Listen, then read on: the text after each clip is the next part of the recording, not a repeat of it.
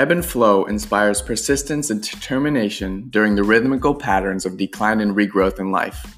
Each episode, I bring on an inspiring and influential voices who are here to help us stand strong and walk through the ebb moments of life and propel us to the peak of our health, physically, mentally, emotionally, and spiritually, so we can live our life in the flow, individually and collectively. This includes strategies, habits, routines, focus tricks, questions, and much more that we can use to live our life in the best way in order to maximize our service to others.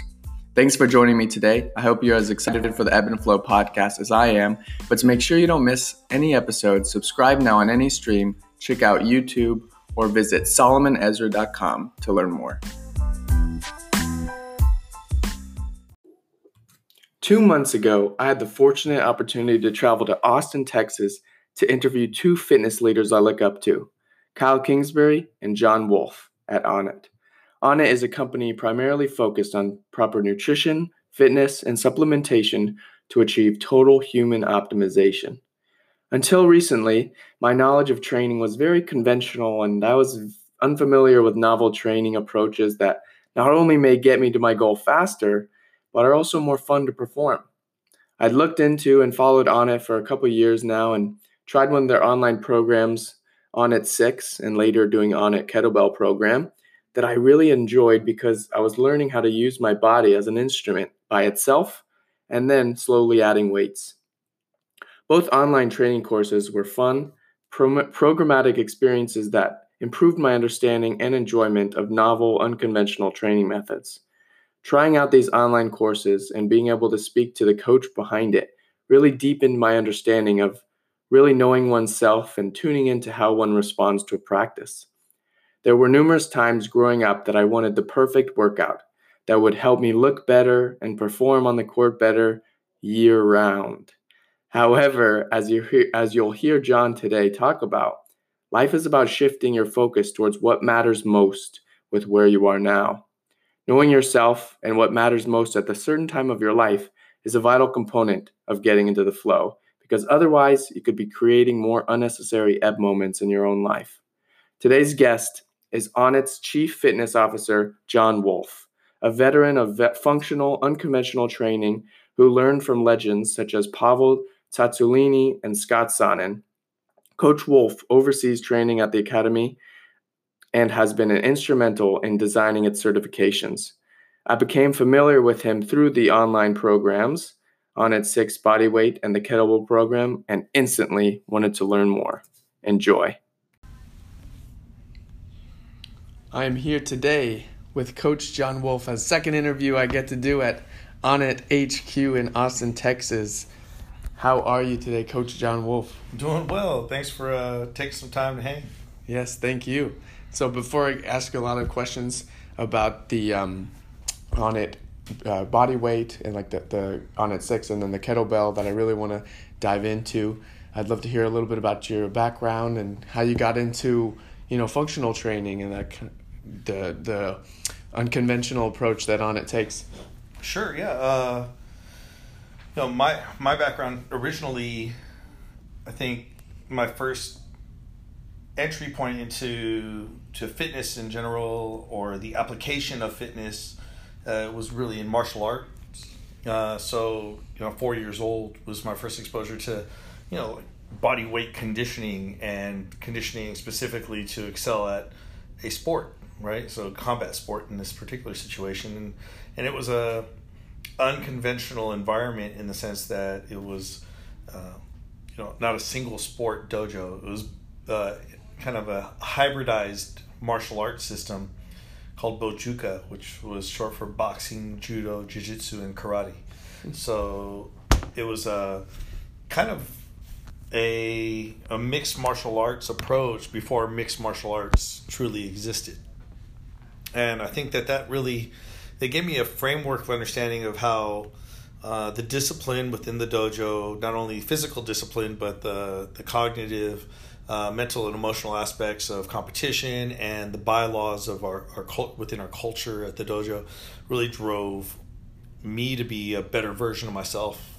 And that's kind of been the platform from which I've achieved most anything I've ever done of significance in life.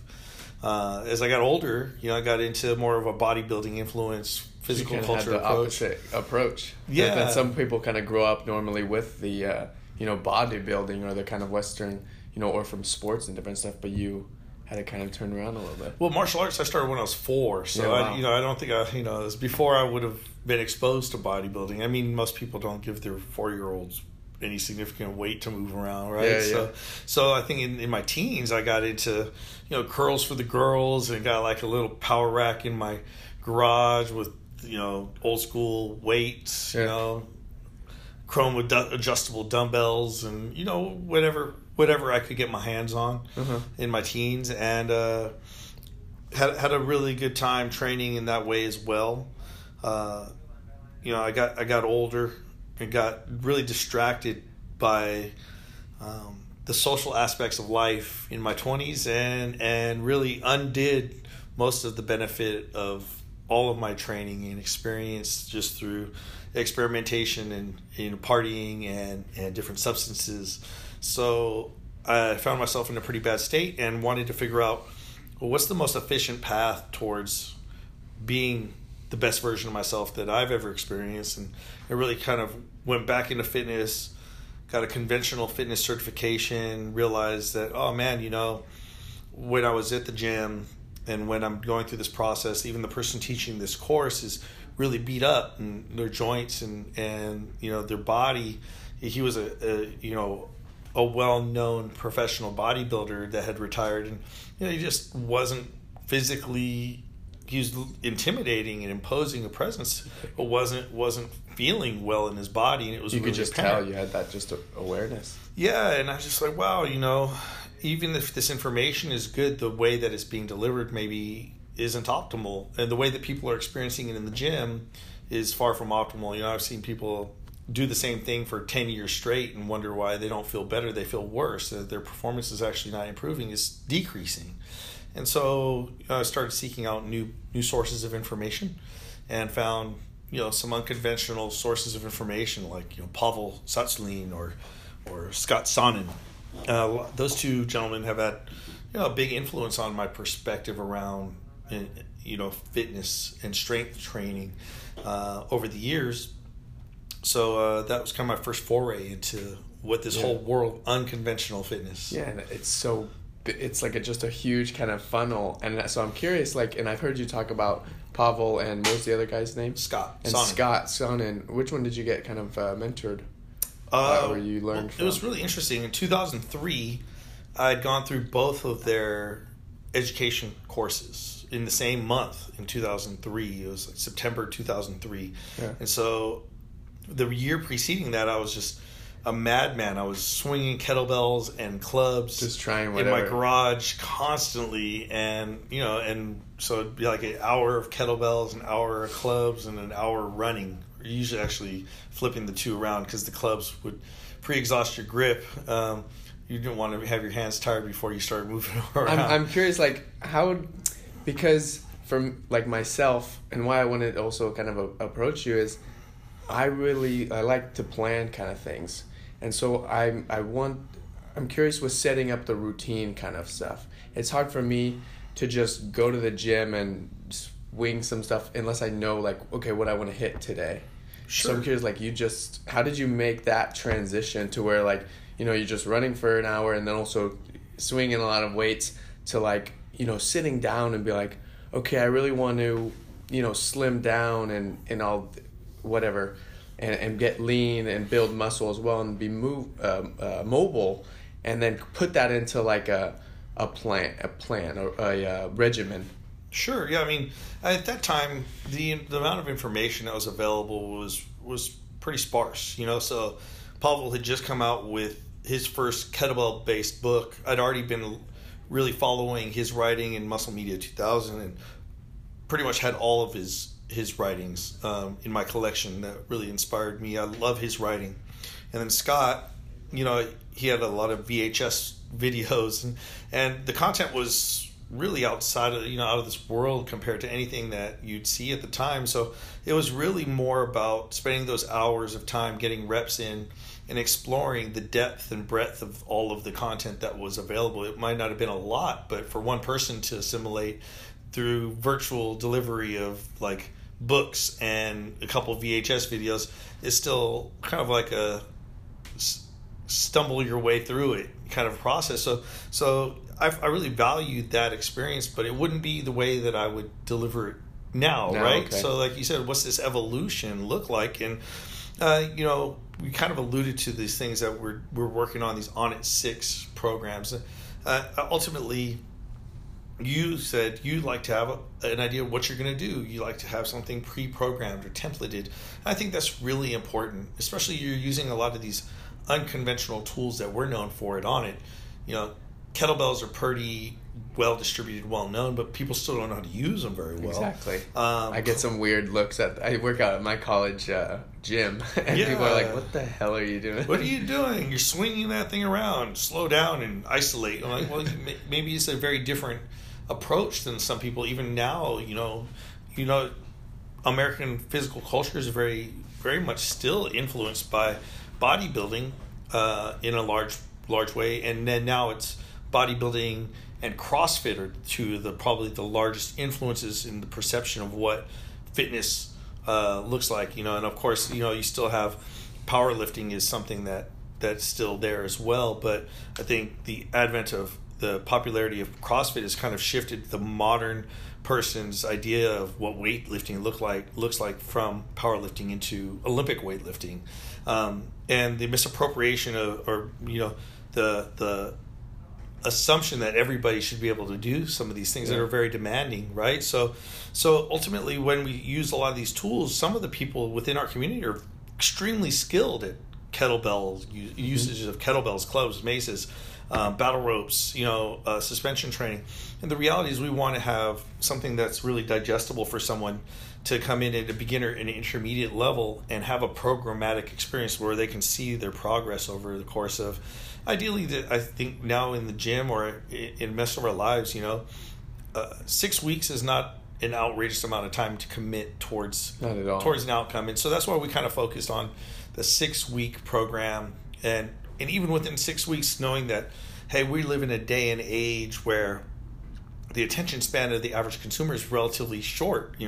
Commercials are 30 seconds long.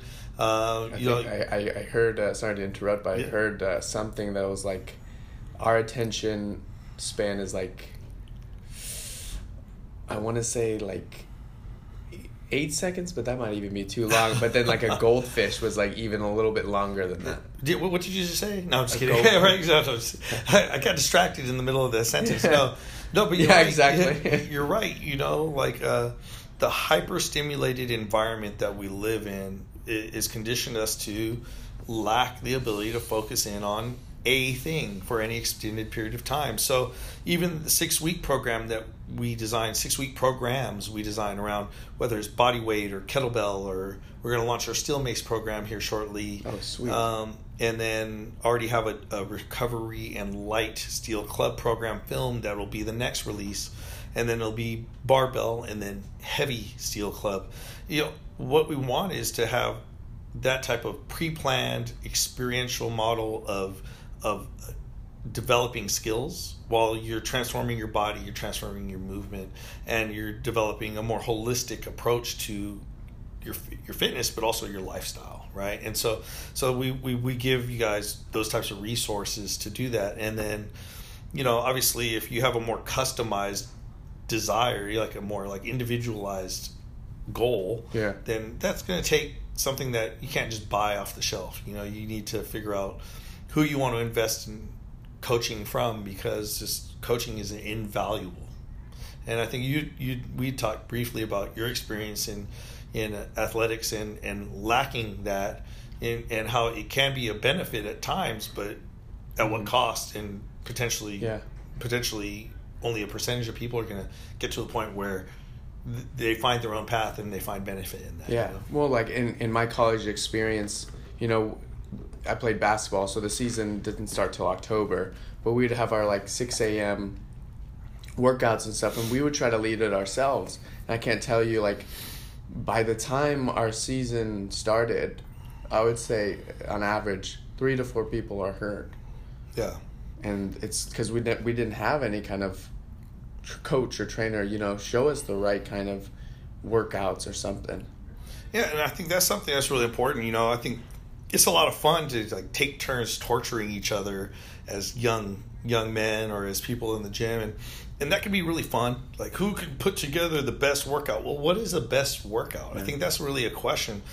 A workout for the sake of getting sweaty, sore, and tired, you know, it alludes to exactly what it is. You just worked out your energy, your body, you depleted yourself. That's great if that's what you need, you know, like if that's what you really need or want. But I really would argue to say that most people don't need. Yeah. Well, I wouldn't say like nor really need.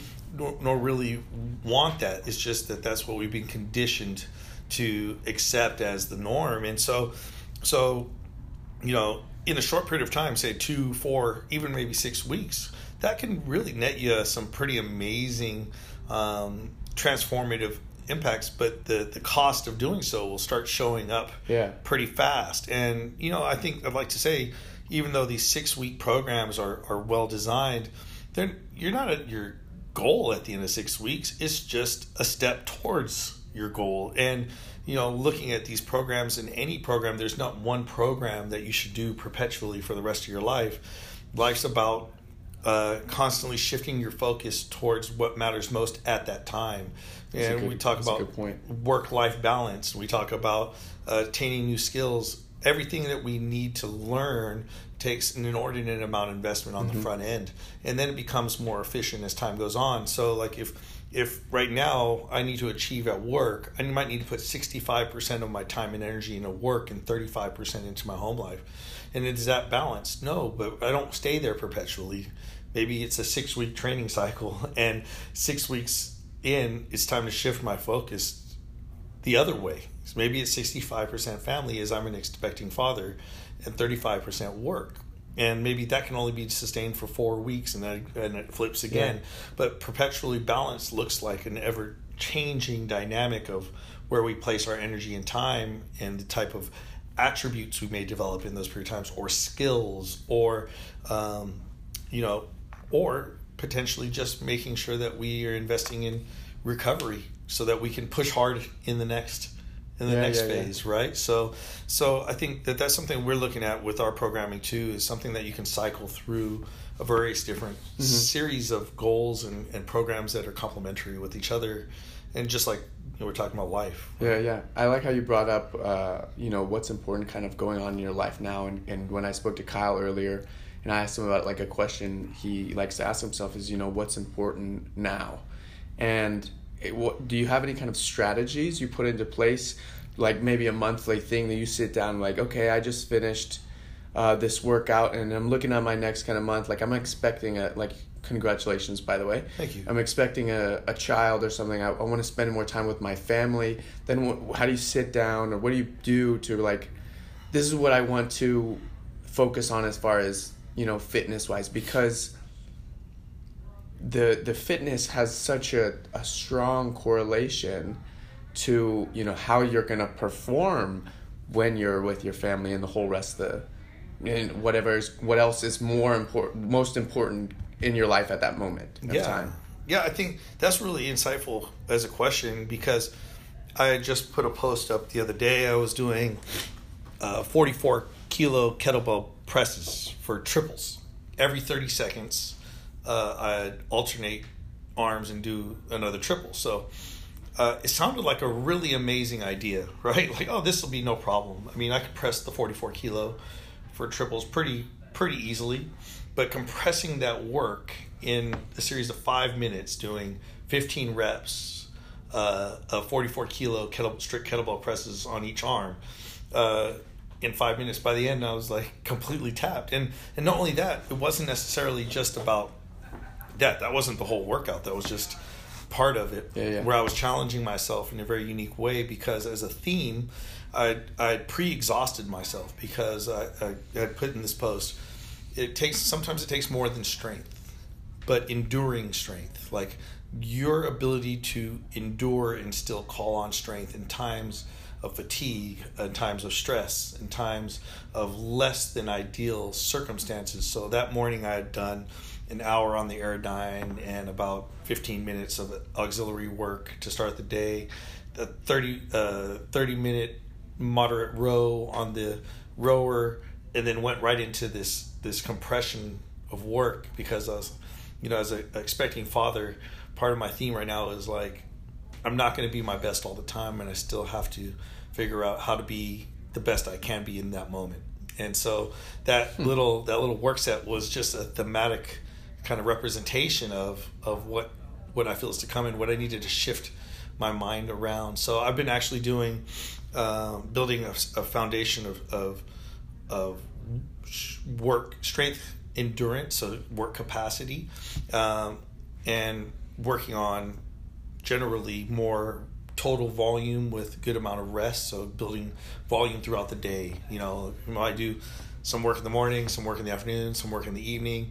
None of it maximal, but just being able to be consistent and call on myself to do the work consistently and even when I don't want to, right? Yeah. And using that as a foundation to shift my mind around, like, hey, I'm going to be waking up early. I'm going to be going to bed late. I might not get very many hours of sleep, and I have to have this as a reference point. I think is kind of this goal in this last month of expecting my son to be born. So that's been kind of a 4-week training cycle leading up to the birth of the baby, and after that, I plan on really focusing on doing low intensity, high volume movements, stuff like strap him on my chest and go for an hour-long walk together and talk to him, and or when he's napping, doing some low intensity calisthenic work in a circuit format, and or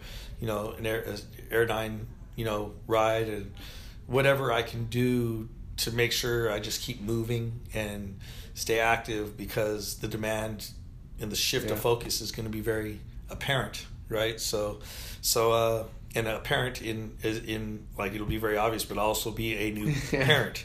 So that's kind of that's funny that you asked that question, but that's definitely been something I've been thinking about, is what I can do right now I won't be able to do soon. So I'm going to almost like super dose some of this stuff. Like I've been training at a clip that I wouldn't normally sustain for a long period of time, knowing I won't be sustaining it. Yeah. What would you say, and I mean, that probably has a lot to do with, when is the best time to kind of work out? Like, there's so many studies, here about, morning, if you work out, has a better impact on kind of your sleep as opposed to like later towards bedtime. However, there are some studies that show like if you work out towards the evening, you might have your wrist strength is stronger with your forearms, and if you do it like 3 hours before bed, it actually is good. But then it also seems like it really bottles down to, okay, what's going on in my life right now? So then, really, how do you get in tune, would you say, with understanding and listening to yourself the most? Because it can, like you were saying also about so much information coming from all over the place, it can be easy to get overwhelmed and come across, oh my God, on its 6 body weight, I want to do that right now kind of thing, but it may not really be the best at that time. I mean, I think that's a lifelong process is when we teach within our education model, it's largely about what you just said. How do you listen to yourself? Because ultimately you can defer all of the decision making, and that's something that you can do selectively when you choose a coach. So what's great about that is you chose, then you can defer, but you made an educated choice, right? And so you alluded to all these studies, but studies are going to say whatever the studies are designed to say most of the time. You know what I mean? There's a bit of a bias towards the design of these things to get something, usually financially incented to find out, right? So when are the studies going to come out that don't have a financial interest for somebody? Well, the studies aren't going to be done. And so you need to have studies with an N of one, you know, and I think that is largely about exactly what you said, listening to yourself. And what does that look like? It could be journaling. It could be introspective time of meditation, with journaling followed up. You know, ideally, you need to create time and space where you actually are assessing your experience as a human being and your response to various stimulus. How do I feel about when this happens? Well, how does my body respond when I train in the morning this way? Not train in the morning generally, because guess what? High intensity interval training is a very different thing than, say, like slow and steady cardio training, long, slow distance cardio, or non-interval based weight training with long rest intervals. All these things are going to elicit a very different systemic response on your nervous system, on your psyche, on your energy throughout the day. And I think just it doesn't really matter what the study says. It matters how you respond to it. And you saw, you know, I'm wearing my Whoop band, so I have my personal assessment of the situation, and it's kind of cool just to have some tech that either validates my experience or may be contrary to what it is I'm assessing in myself, and it just creates more opportunity for dialogue. Like, oh, I wonder why that is, right? But ultimately, nothing matters more than your experience. So, like, yeah, I think even when you choose to defer responsibility, that you have to take responsibility for that choice, right? So, like, Solomon, I trust you. Can you put this program together? Well, I had to choose to trust you. So no matter the outcome, I still have some ownership, right? And so when these things happen, I think it's a lot to ask the average consumer to be more self-aware, but ultimately no one can do that for you, you know. And if the coolest thing Onnit 6 or anything Onnit does, or anything anybody else does, is you're chasing what's cool, then you're missing the boat. And I think that's something that we try to address within everything we do Onnit. It's total human optimization, and you're the human, you know, that this is the central theme and figure in the process. And you can't optimize all humans the same way, and the process is just being better every day, right? And so you're never done in that process, but you need to figure out what it is that impacts you in a positive way. We can always try to look at validating why it's a positive after the fact, but ultimately, you know, having a well-founded framework that supports that process is really important. And I think that, you know, all the magazines and all the programs, they all still need to be taken in. All the information can be great information, but it needs to be taken with a grain of salt and filtered through your own lens, you know? Yeah, that helps a lot. After doing like the courses I just finished up the kettlebell as well. And, you know, I like how they're not necessarily designed to go, you know, balls to the wall, like super hardcore. And you take more of like a detailed approach that focuses more on like the major and the minor movements. And it seems that it actually, like that approach actually tends to build more muscle and like show more results quicker. But so now that I've done, you know, like those, and someone else maybe has done Onnit 6 and the kettlebell, and potentially like other fitness plans online or whatever, there comes to a point, at least for myself, like it's so much consuming. I want to kind of create my own. I want to try different things to learn. How would I go about like creating that in addition to, okay, at this time of my life, you know, I want to work out a little bit harder. And I've done these different kettlebell workouts. I've done these body weights. How can I sit down and like design something? Yeah, I think ultimately, if you're looking to design programming of your own, there's a variety of different ways to go about that, right? So, one, there's a lot of education available, and I think that it's good to understand the principles by which you would want to design a program around, right? You have to have some understanding of what it is what outcomes you're trying to elicit, and how different strategies play into you reaching your goals, right? Through the design of that program. If you've done things like Onnit 6, I think you can hybridize the experience to some extent if you internalize like what it is that a program does, because we try to give some explanation as to how it all works too, right? We don't try to make it in a black box and tell you how it, and fail to tell you how things work together. We try to create things that are highly complementary to in design with regards to, like, say, functional mobility, the work itself, and then the decompression, all, like you said, oddly seem to contribute to a greater outcome than just doing more work.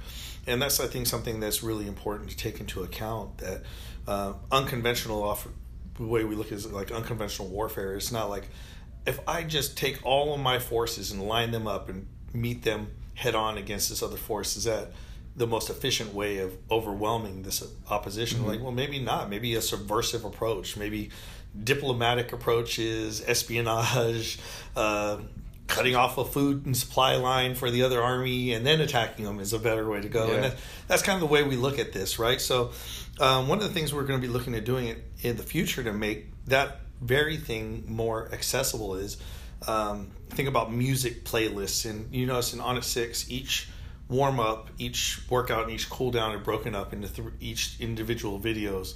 So in the future, as we continue to develop the rest of the Onnit 6 library, we're going to allow you to kind of create your own journey, a 6-week program of the bits and pieces that are within the library. So kind of select like daily, workouts and then put it together. Because that's what I'm interested, like I got the kettlebell swings, I got the kettlebell push-ups.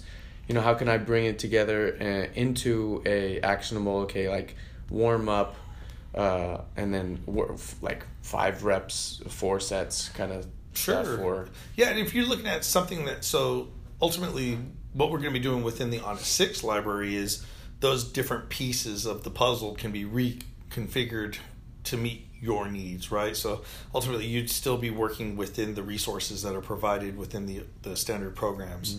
But if you're looking at I want like a more traditional strength program, because these are more follow along, which means they're more on timed sets versus like sets and reps, then we're going to be we partnered with a company called Bridge Athletic, and we're going to be making a lot of the programming that we've designed and made available within their gym and within our education system available through purchase in there, and then you could tweak the foundational framework to meet your own individualized wants and needs.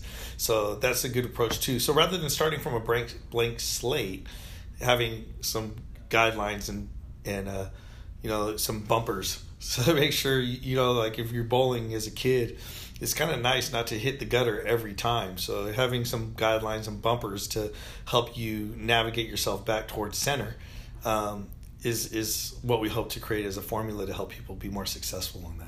That's awesome. And I really like it. And it's like, is it all the the functional training and unconventional approach is it working better because it's like targeting more minute or minor kind of muscles, or what's the really? I think it's more holistic in nature, the way that we are pushing it. It's not necessarily the fact that it's, there's some novel stimulus, right? So that's always something that's an opportunity. I think people fail to realize, like, if you've done the same thing for 6 months, guess what? You're not adapting to very quickly anymore. The same thing, you're not eliciting the same type of response. And so it doesn't mean we need to do everything different all the time for the sake of novelty. But if we can find new ways to complement the original goal, if you're bench pressing and the front of your shoulders are getting wrecked because you just built a shit ton of volume in this very specific movement that isn't really functional in itself, well, if you're really attached to bench pressing, my job is not to tell you not to. My job is to figure out how to make sure you don't injure yourself in the process of reaching your goal. So maybe your joints need some attention. Maybe there's fascial restrictions that are impeding joint function and joint health in tendon and ligament health. I think everybody's so focused on muscle, and they're missing the boat that there are a variety of tissues that need to work together harmoniously for our body to function well. So a lot of times people look bigger, but they're not necessarily putting on more muscle. They just have better posture. Maybe they look taller, and it's not that they got taller. They just stand in a better posture. So many of these things, the perception versus the reality can be very different. And for you to say like, hey, I feel like I put on more muscle, maybe you did, and maybe you just carry it different. And I'm okay with either, as long as you feel genuinely better in your body and you're seeing it perform better, more responsively, in more dynamic ways, and hopefully not only contributing to you feeling more confident in your physical capacity, but maybe even contributing to cognitive function at a higher level, or emotional stability at a higher level, because lo and behold, maybe these things all relate. Those are the things that I think the unconventional approach we're trying to make sure people understand is like, hey, you can get bigger biceps, and I can help you get bigger biceps while still getting all these other things at the same time, right? Yeah. What's one of the most kind of valuable lessons that you really learned through all of this kind of journey of training and trying different things? I think we've kind of touched on it, is the human experience is largely an emotional one, and perception is reality. So, I want you to feel like you get a say in what we would do together. You get to choose what product you want to do. You get to choose whether you listen to me or not. You get to choose what your goal is. But once we get going beyond that, hopefully I will design something that gives you what you want. Yeah. But it's also my obligation to give you what you need, And so the reality that people live in, this emotional reality, the need for humans to feel like they're the masters of their destiny, that they get to choose in whatever capacity they do, is a huge factor in a successful coach-client relationship. And then after that, from my perspective, the need to build trust through meaningful communication, because psychology trumps physiology, to be honest. To be able to say like, hey, the trust and faith someone has in the program is largely going to be a driving factor as to what the outcomes of the program are. So, if I'm doing my job right, then you're going to have an amazing experience, get the results you want, probably a lot of results you didn't even know that you wanted. Nice. Thank you very much. Well, with all the experiences and knowledge you have about all these specific things, what advice or what habits would you kind of give to someone my age or to your younger self? Like habits that you wish you implemented back at a younger age? Yeah, I think some daily rituals are very important, right? So for me, these days, starting the day with intention, so understanding that, for me to do that, sometimes it takes time and space for me to settle into my body and settle into my mind. So a big practice that works really well for me, because I have, just an Airdyne at home, is, 30 minutes or so on the Airdyne, 15 minutes of exploratory movement, joint mobility. What's the Airdyne, sorry? It's just an air resistance bike, and while I'm doing that, generally I'm listening to an audiobook, so I'm taking in information that I select to help shift my mind and my perception in a way that I choose, right?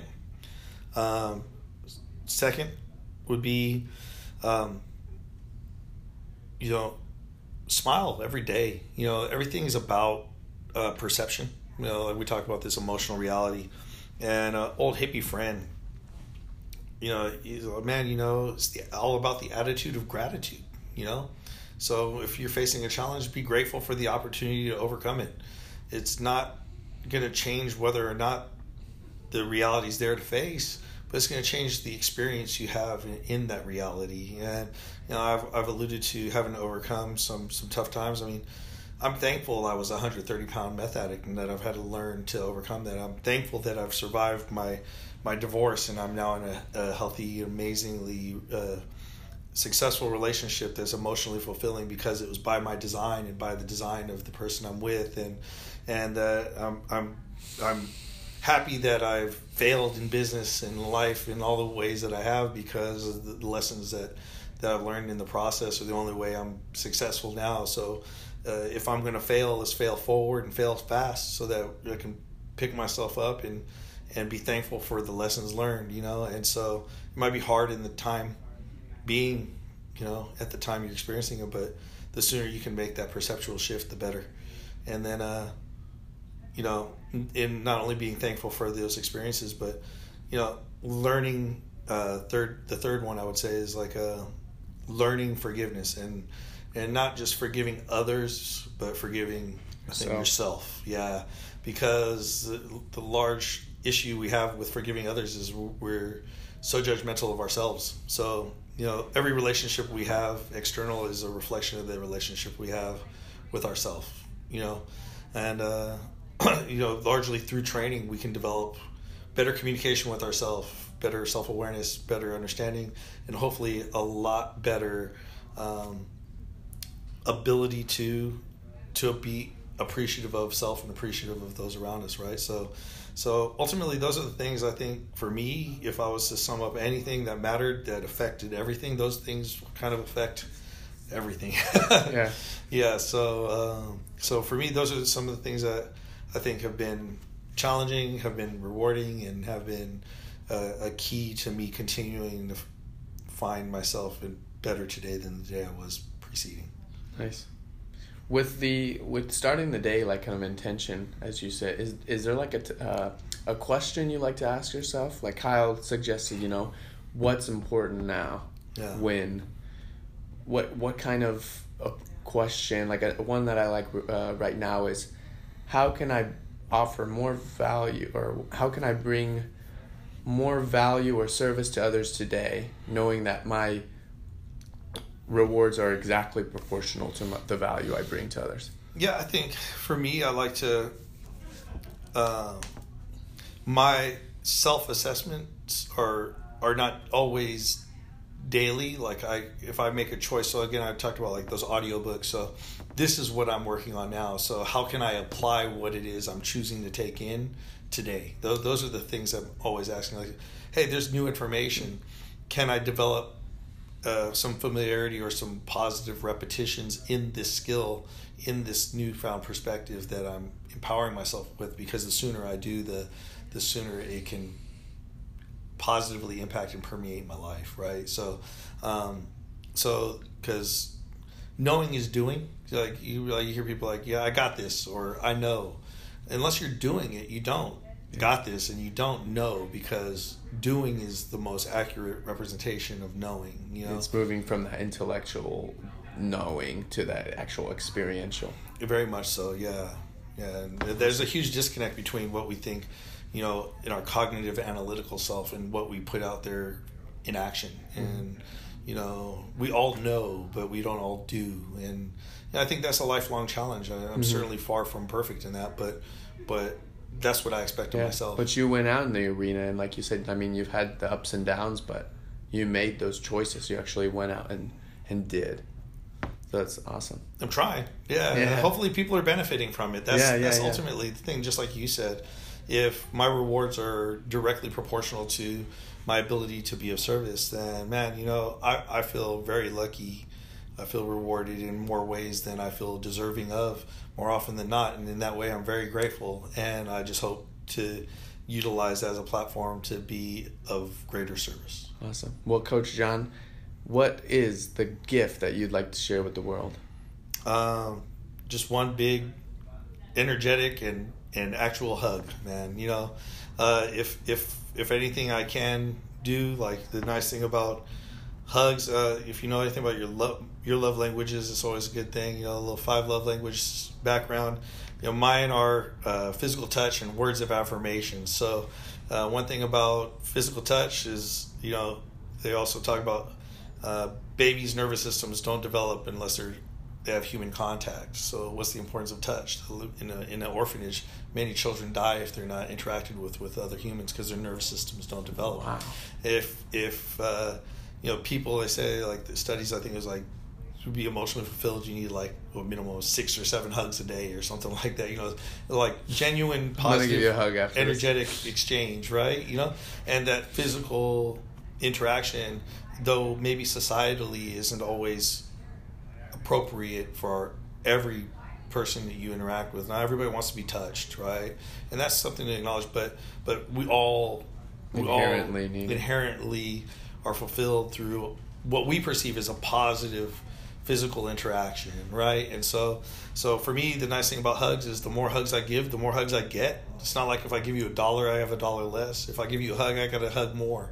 And so whether that hug is in person or through hopefully the intention behind anything I share or put out in the world, whether it's by watching a silly online fitness program or interview because I'm not overly serious, right? So hopefully you feel like enveloped in positive vibes and love and energy from anything I put out there, because that's the goal. Awesome. Thank you very much. How can people get a hold of you? And then, if somebody wants to try out the Onnit 6 or the kettlebell? Yeah, man. So check me out on Instagram, Coach John Wolf. And then if you're interested in anything we have going on the fitness side, like Solomon said, Onnit 6 is a great way to start. Just go check out onnit.com, onnit.com/6, either spelled out or the number, and you'll land on a page where those programs and those offerings are available for you to check out. Hopefully, if you do, check them out and you like them, leave a review, reach out, let me know what you think. I'd love to hear from you. Awesome. Well, thank you very much, John, and I'm going to give you a big hug after this. Awesome, man. Hugs. I'm down.